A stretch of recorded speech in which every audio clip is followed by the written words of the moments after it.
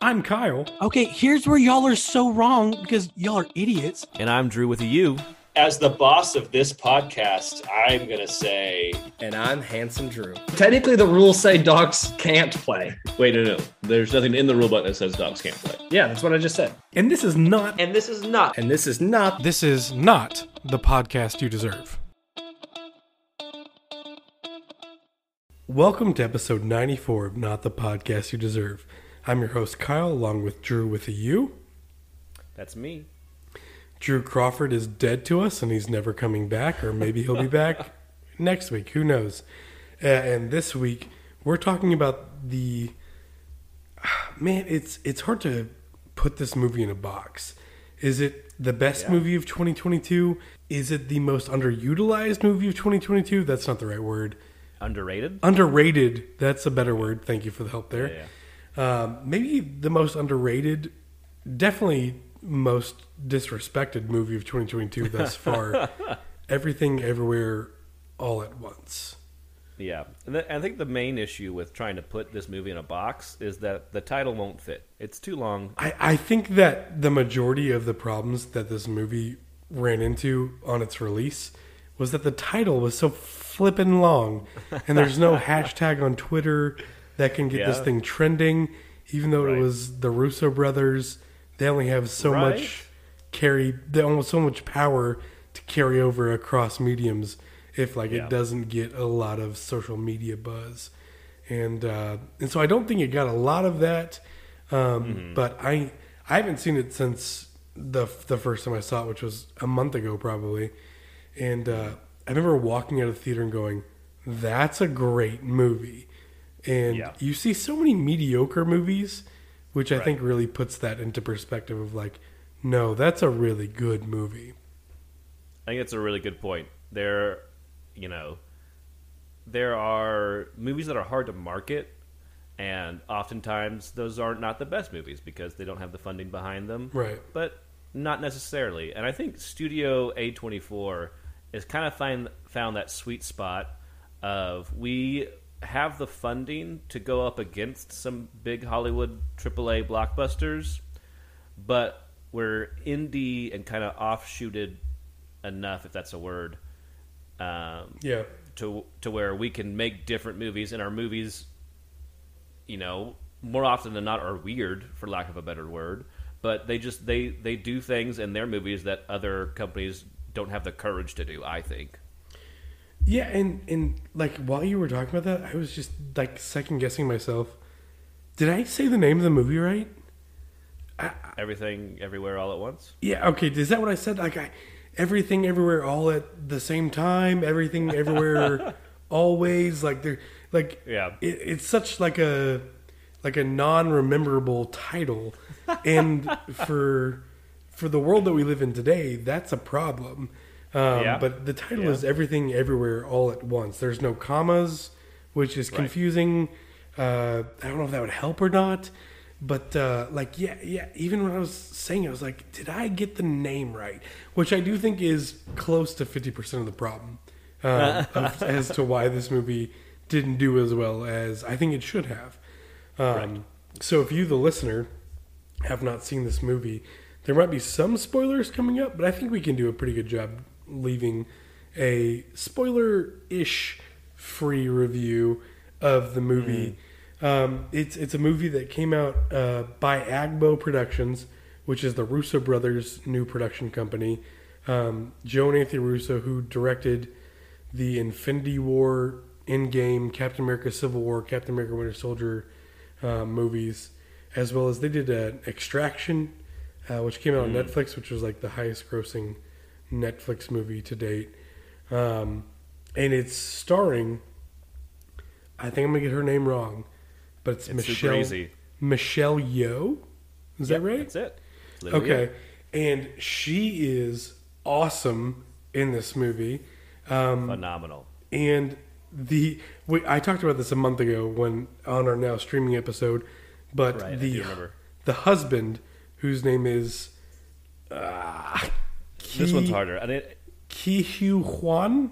100% that's not how you say his name, but that is how I said it. Yeah. who you would only recognize, I think, as Roundhouse from Indiana Jones and the Temple of Doom. If you recognize him from anything else, then like hats off to you. Was he in the Goonies? I think that was the one other thing he was in. He was in like 2 movies and then left Hollywood for 20 years. Or Hollywood left him, however you want to look at that. You're right. He was in the Goonies. That's right. He was Data. Yeah. Those are the only 2 things. He crushed it. Other than that, nothing. Yeah. Yeah. And like dried up Hollywood. He said Hollywood dried up as far as like parts for him. And so he just wasn't in it for 20 years. This is his first return. Yeah, and then the actress who played Joy, who was the daughter of Michelle in the movie, who ends up being the antagonist, her name is Stephanie Hugh. I don't know how you're supposed to say that. But I also thought she was great too. Right. And then maybe the scene stealer of all scene stealers, Jamie Lee Curtis in this movie. Yeah. My goodness. Every time she was in a scene, it was just like, this is yours. Go ahead. Do whatever you want to do. You could tell that she had fun making this movie. For sure, yeah. Like, she got to do one of the stunts where she's jumping from one of the staircases on some wireworks. And she went up to the directors and was like, can you please get me in those wires? It's like a bucket list item I've always wanted to do.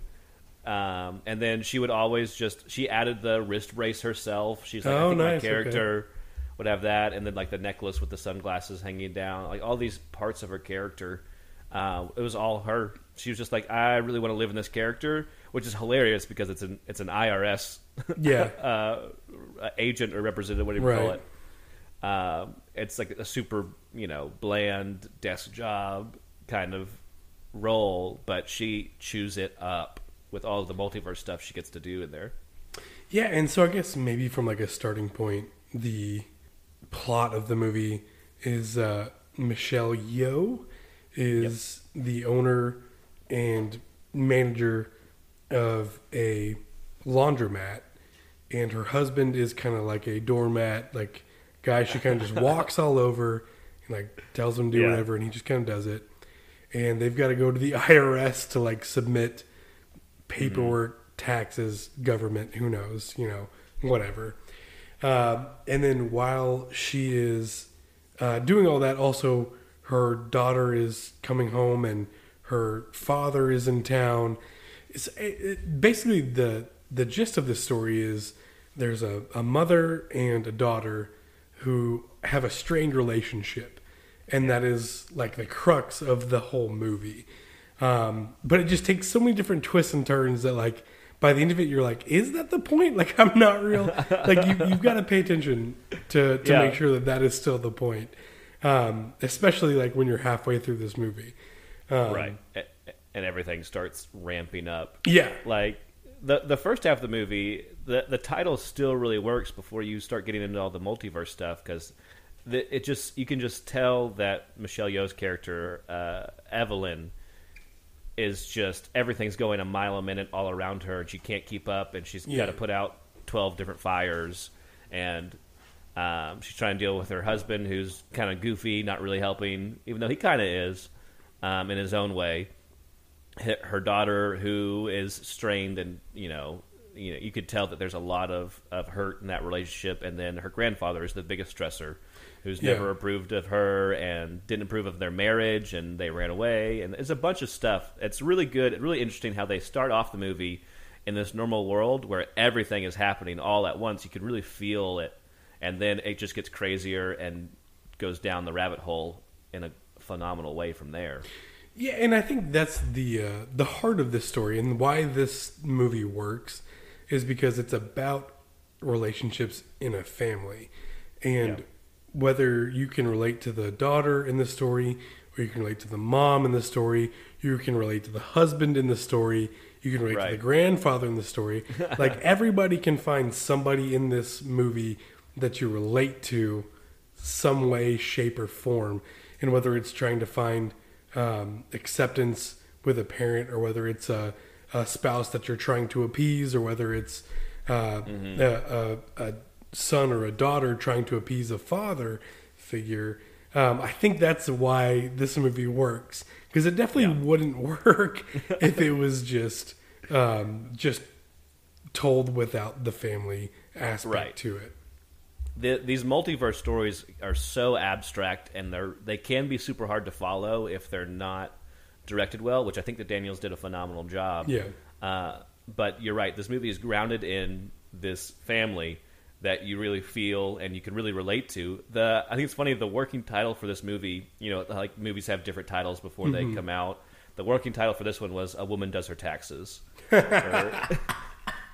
That I think tells you a lot about kind of how they viewed this movie, which is this is a real character, and then we're gonna have this multiverse stuff and crazy and wackiness, right? But we need our main character, Michelle Yeoh, who does a phenomenal job in this movie. Yeah, like just hilarious, tear-jerking, like serious anger. She goes runs the gamut on all these emotions. She plays a rock at one point, and that was some of the most emotional. Yes, yeah. Rock. I was like laughing, and there's no dialogue at all. It's just some text on the screen sometimes. And maybe that's where we should get to, because if you're listening this far in, 10 minutes or so into the podcast, you've either seen this movie or you're interested in seeing this movie, and so maybe the rest of it should be us just talking about the stuff we really liked about it. Because I thought that Joy was a really, really cool character. That it was a villain that you can relate to, or at least I could relate to. Right. And I'm sure lots of people out there could relate to, where they weren't good enough for their parent, or something was, greater than just who I am as a human being was keeping me from this experience. And working towards, resolving that. And she chose, there's that meme, like she chose violence. Like Joy definitely chose violence as she goes to her everything bagel or whatever. What's it called? Yeah, it's the everything bagel. The everything bagel. Yeah. I love that's a hilarious visual that shows up throughout the whole movie. They really double down on that. Yeah. What seems like a very innocuous, like simple concept. Yeah. Just a bagel. And then they run with it. I have to imagine they were sitting down, like the directors and writers, at a Einstein bagel, and they were just like, what if this was? At some point, they looked down at what they were eating and decided that was where they're going to go with it. Right. And the fact that the everything bagel is the end of the world, I think, is a really funny idea. And there's lots of really funny ideas in this movie. Which I didn't know what I was going into walking into this movie. I had zero clue. I knew the Russo brothers were involved. I knew it was about a multiverse, and that's all I needed. Gotcha. So when they're in the elevator going up to the IRS agent, and her husband like freaks out and tells her like, you can either go to the IRS agent or you can go to the closet door. I was like, what is going on here? Like, I had no clue. And then everything that happens after that is just madness. I also think this movie drags on just like a little too long. The first chapter, it's like they break it up into chapters, and the first chapter took an hour and 20 minutes of the 2-hour movie. Yeah, and then you have a couple other chapters that I'll have to go back and watch it one more time to see kind of why they broke it up that way. Have you seen any of the other movies the Daniels have done? No, I haven't. The only other one that I had heard of, I don't know why I asked it that way, because the only one I've heard of and that I went and watched before this movie to get prepared for it was Swiss Army Man. Oh, have you seen anything for that? No, that's when Daniel Radcliffe's dead the whole time, right? Yeah. It's him and Paul Dano, and they do a phenomenal job, and it's just as quirky and weird. And I thought that's a Studio A24 movie, and I thought this one was also. Okay. But maybe not. Maybe the Daniels went Agbo instead. But you can see that feel, and they have this really funny style where they're both they're interesting directors that have these crazy ideas, and they so far have been able to pick projects where they can bring their craziness and amazingness to it without getting kind of boxed out by production companies and studios and producers. And I think that you can't make this movie unless you have kind of full rights to take it where you can see it going. Yeah, and in this movie goes lots of different directions. Where basically the premise is that there's a multiverse and there's millions of different yous in this universe, and some company has figured out how to tap into a different you from a different universe and take the skills that person has learned and put it inside your now body to get out of whatever it is that you need to do. But the catch is you have to do something really insane in order to activate that cheat code, essentially. Because what it reminded me of was playing video games as a kid and looking up the cheat code online. You hit X, A, B, Y, Z, right That's trigger, really whatever. And in this movie, it was you have to staple this Post-it note to your forehead. And like that is what unlocked the ability to do whatever you need to do to get out of the situation. And then, so it's got that aspect to it. And it's also got, it lets you see into the other universes where weird things are going on, where sometimes they're spaghetti people, sometimes they're just rocks, sometimes they have huge long hot dog fingers for no real reason. Most bizarre world. Yes. And I think the time this pays off the most, and it's been a month or so since I've seen this movie. You've seen it more recently. But when the mom is trying to relate to the daughter, she's like, oh, it's like Ratatouille. And the daughter's like, no, you mean Ratatouille. She's like, no, Ratatouille. And then you see a universe later where there is a raccoon sitting inside a chef's hat and pulling the strings on him and it ends up being like an important plot point later on. Yeah, all of these crazy wacko worlds end up factoring in pretty heavily with the story, which I love that they do. Like, they go to this world with hot dog fingers multiple times, like 7 or 8 times. Oh, I forgot about the scene with her and Jamie Lee Curtis. Yeah. That goes on way too long, and it's so uncomfortable, Which it ends up saving Evelyn for, a portion of the movie. They get to solve a conundrum that they get through because of that world. It's like they all factor in. They're all crazy, wacky, but they do serve a purpose, which I love. Like, you have to spend a lot of time on this movie figuring out how crazy you want to go and then justifying going there. And I think that they did a phenomenal job of giving you the wackiness, that multiverse wackiness that you can do, while not losing the movie. Yeah. Just to be wacky and crazy. Really quickly, it could have turned into, these are all these different universes where people are being silly. And they kept it from that, and they kept it kind of true to the core of, this is about a family healing some way, some shape, somehow, even though they've got a lot going against them. Man, that scene when Jamie Lee Curtis has brought the cops into the laundromat and Michelle is pretty much done with the whole thing. That's a really, really touching scene. Really, really well done. But the relationship between the mom and the daughter was kind of the thing that kept me engaged the whole time and let me kind of push through the wackiness and the craziness of the whole movie. Yeah. Well, yeah, I agree. They do a phenomenal job, and I think Joy was originally supposed to be played by Awkwafina at first, which I find interesting, just a fun little tidbit. But they do a good job, and when she comes in as Jobu Tanaki, I don't know, it's just some gibberish, what they call the bad guy. Yeah. The big bad. But when she walks on the screen and like graffitis some people, what do you call it? Confettis people, and like has her costumes.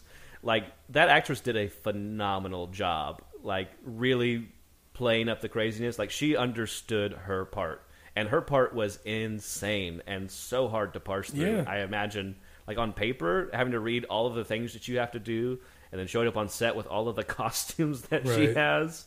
I mean, she crushes it. And Michelle Yeoh works the opposite end of that, which is the mother trying to love her daughter, but always ends up being too critical here and there. And they both really do a phenomenal job of like playing a believable mom who cares, but just always says the wrong thing, and a daughter who doesn't know that her mom cares and really wants to feel that, but just can't. Yeah, I kind of feel like everybody who goes to see this movie knows one of these characters. And maybe it's just the hot dog finger world Jamie Curtis character. But like everybody knows one of these characters or knows somebody who knows one of these characters. And that's why it's easy to relate to. And even though this movie came out at a weird time. It was right after Spider-Man No Way Home, which dealt with the multiverse of villains coming into the MCU. And then right before Doctor Strange Into the Multiverse of Madness, which was the same thing but different, as Spider-Man No Way Home.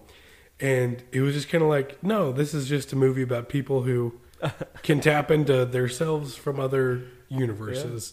Which I don't know if that helped or hurt them.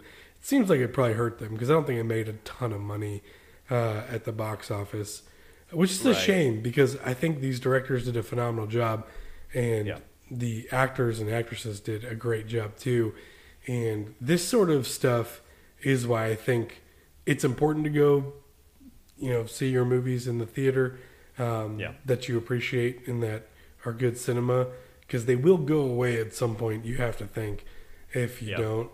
So the Rat-Cat Cooney portion, when they're running down the highway trying to get to the raccoon, that had me crying laughing, where my wife was like very, very ashamed to be sitting next to me because I was laughing so loud and so hard.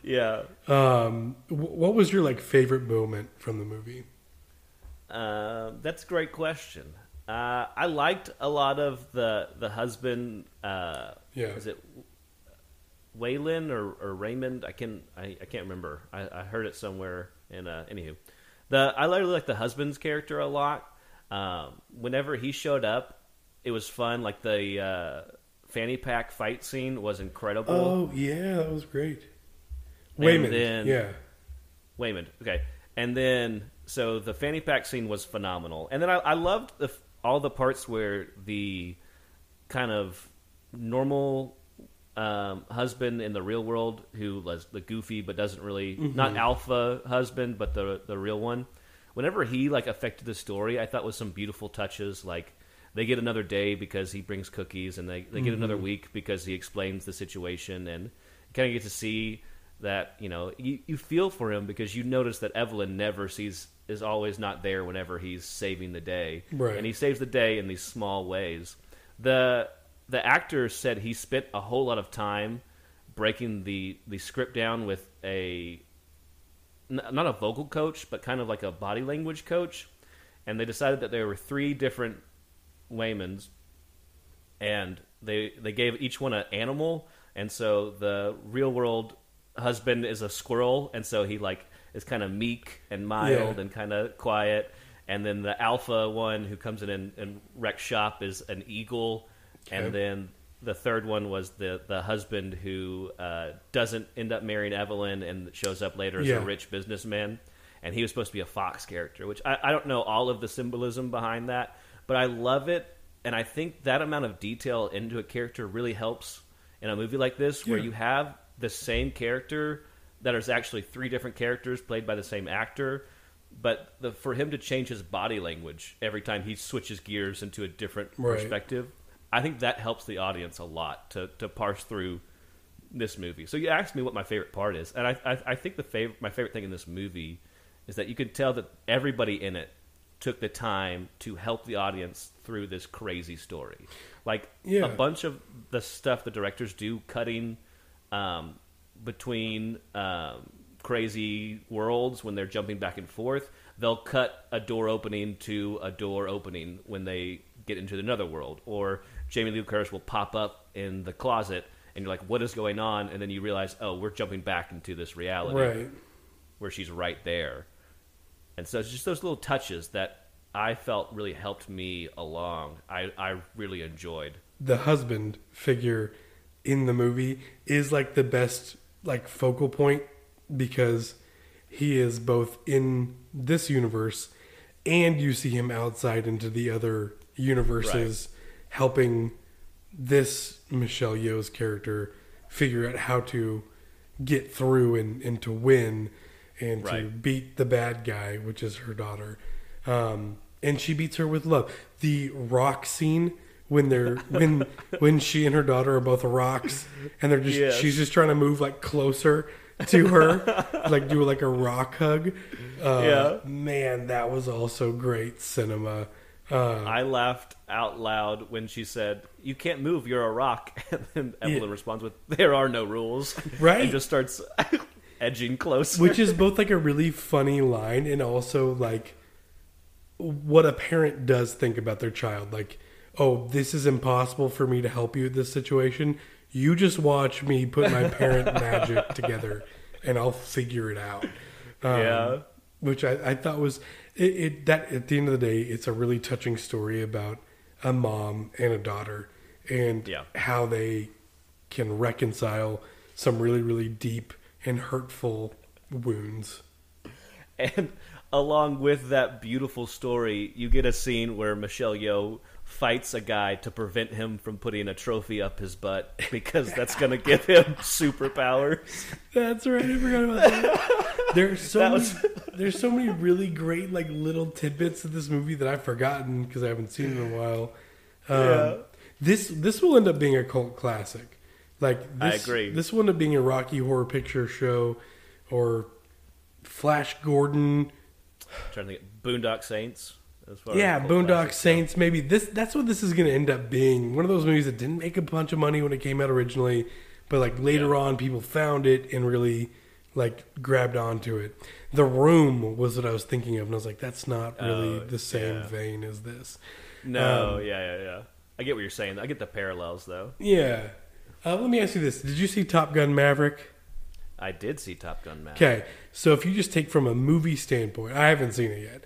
If you just take like from like a movie standpoint of, you know, which movie was a better movie? Was it Top Gun Maverick or was it Everything Everywhere All at Once? Oof, man, that's these movies hit on two totally different realms. Right. And I enjoy this realm more. The Everywhere All at Once, Everything Everywhere All at Once. See, it's a confusing title. Yeah.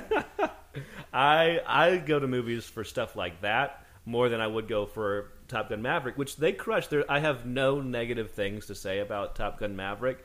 It's absolutely crushing everything, every aspect of it. It's a AAA blockbuster movie. But a lot of times when you get a really great, like the James Bond movies with Daniel Craig, they were very parsed down.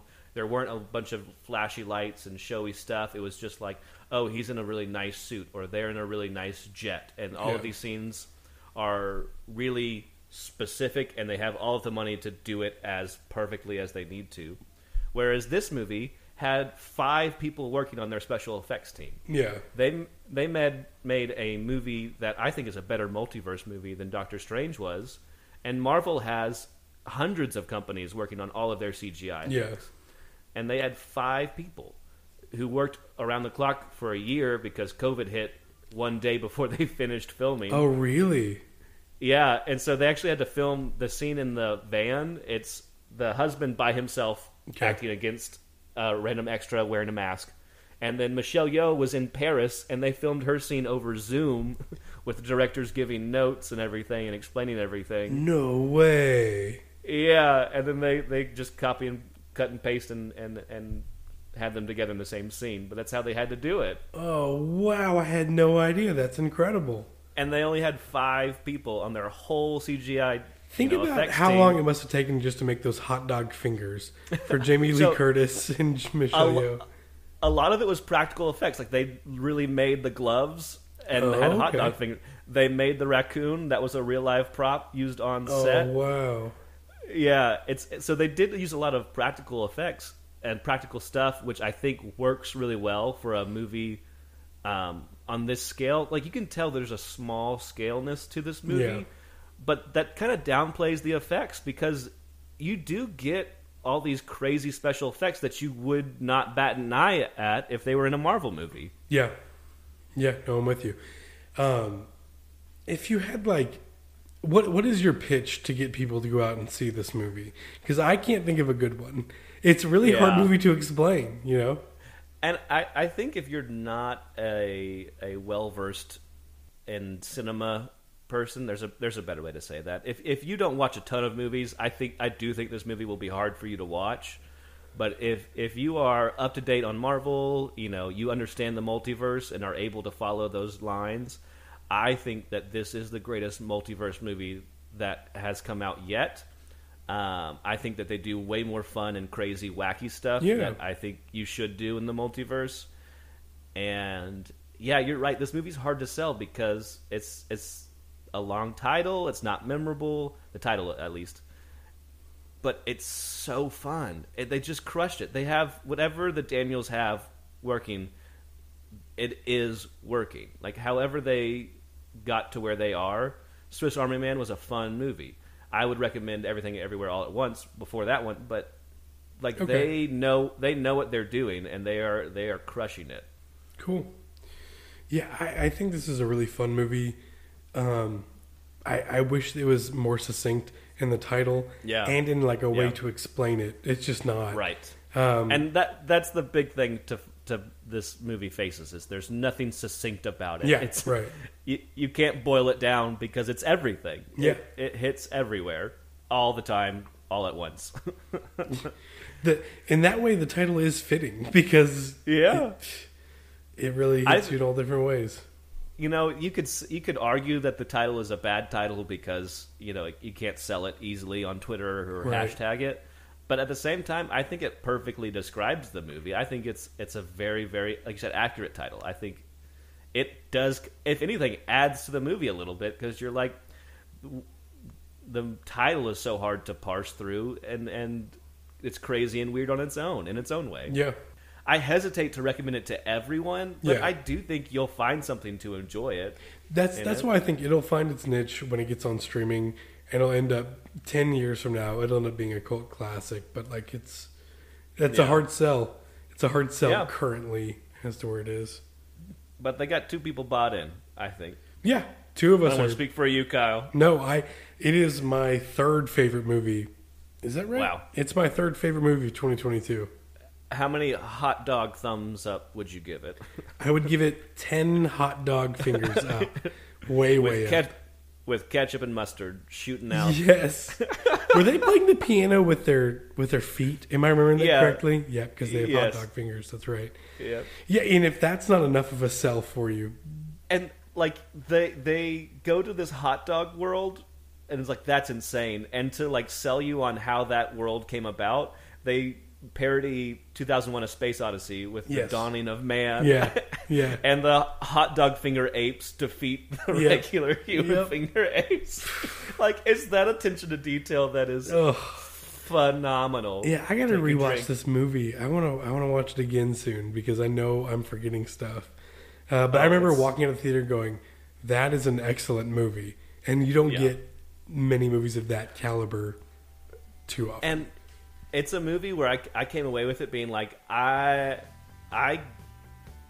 can't make a better movie than that. Like, I couldn't make that movie. You know, some movies you're like, oh, I can make a better movie than that. You should have done this or should have done this. I can't wait for that movie being like, wow, they did everything. Yeah. Thematically, it all wrapped up. Like, there's nothing I could do to improve that movie. Well, and if you enjoyed this movie too, the title of which is too long to restate again, please feel free to write into us at ntpydpodcast@gmail.com or on Twitter at ntpydpodcast. Thanks for listening. This is not the podcast you deserve.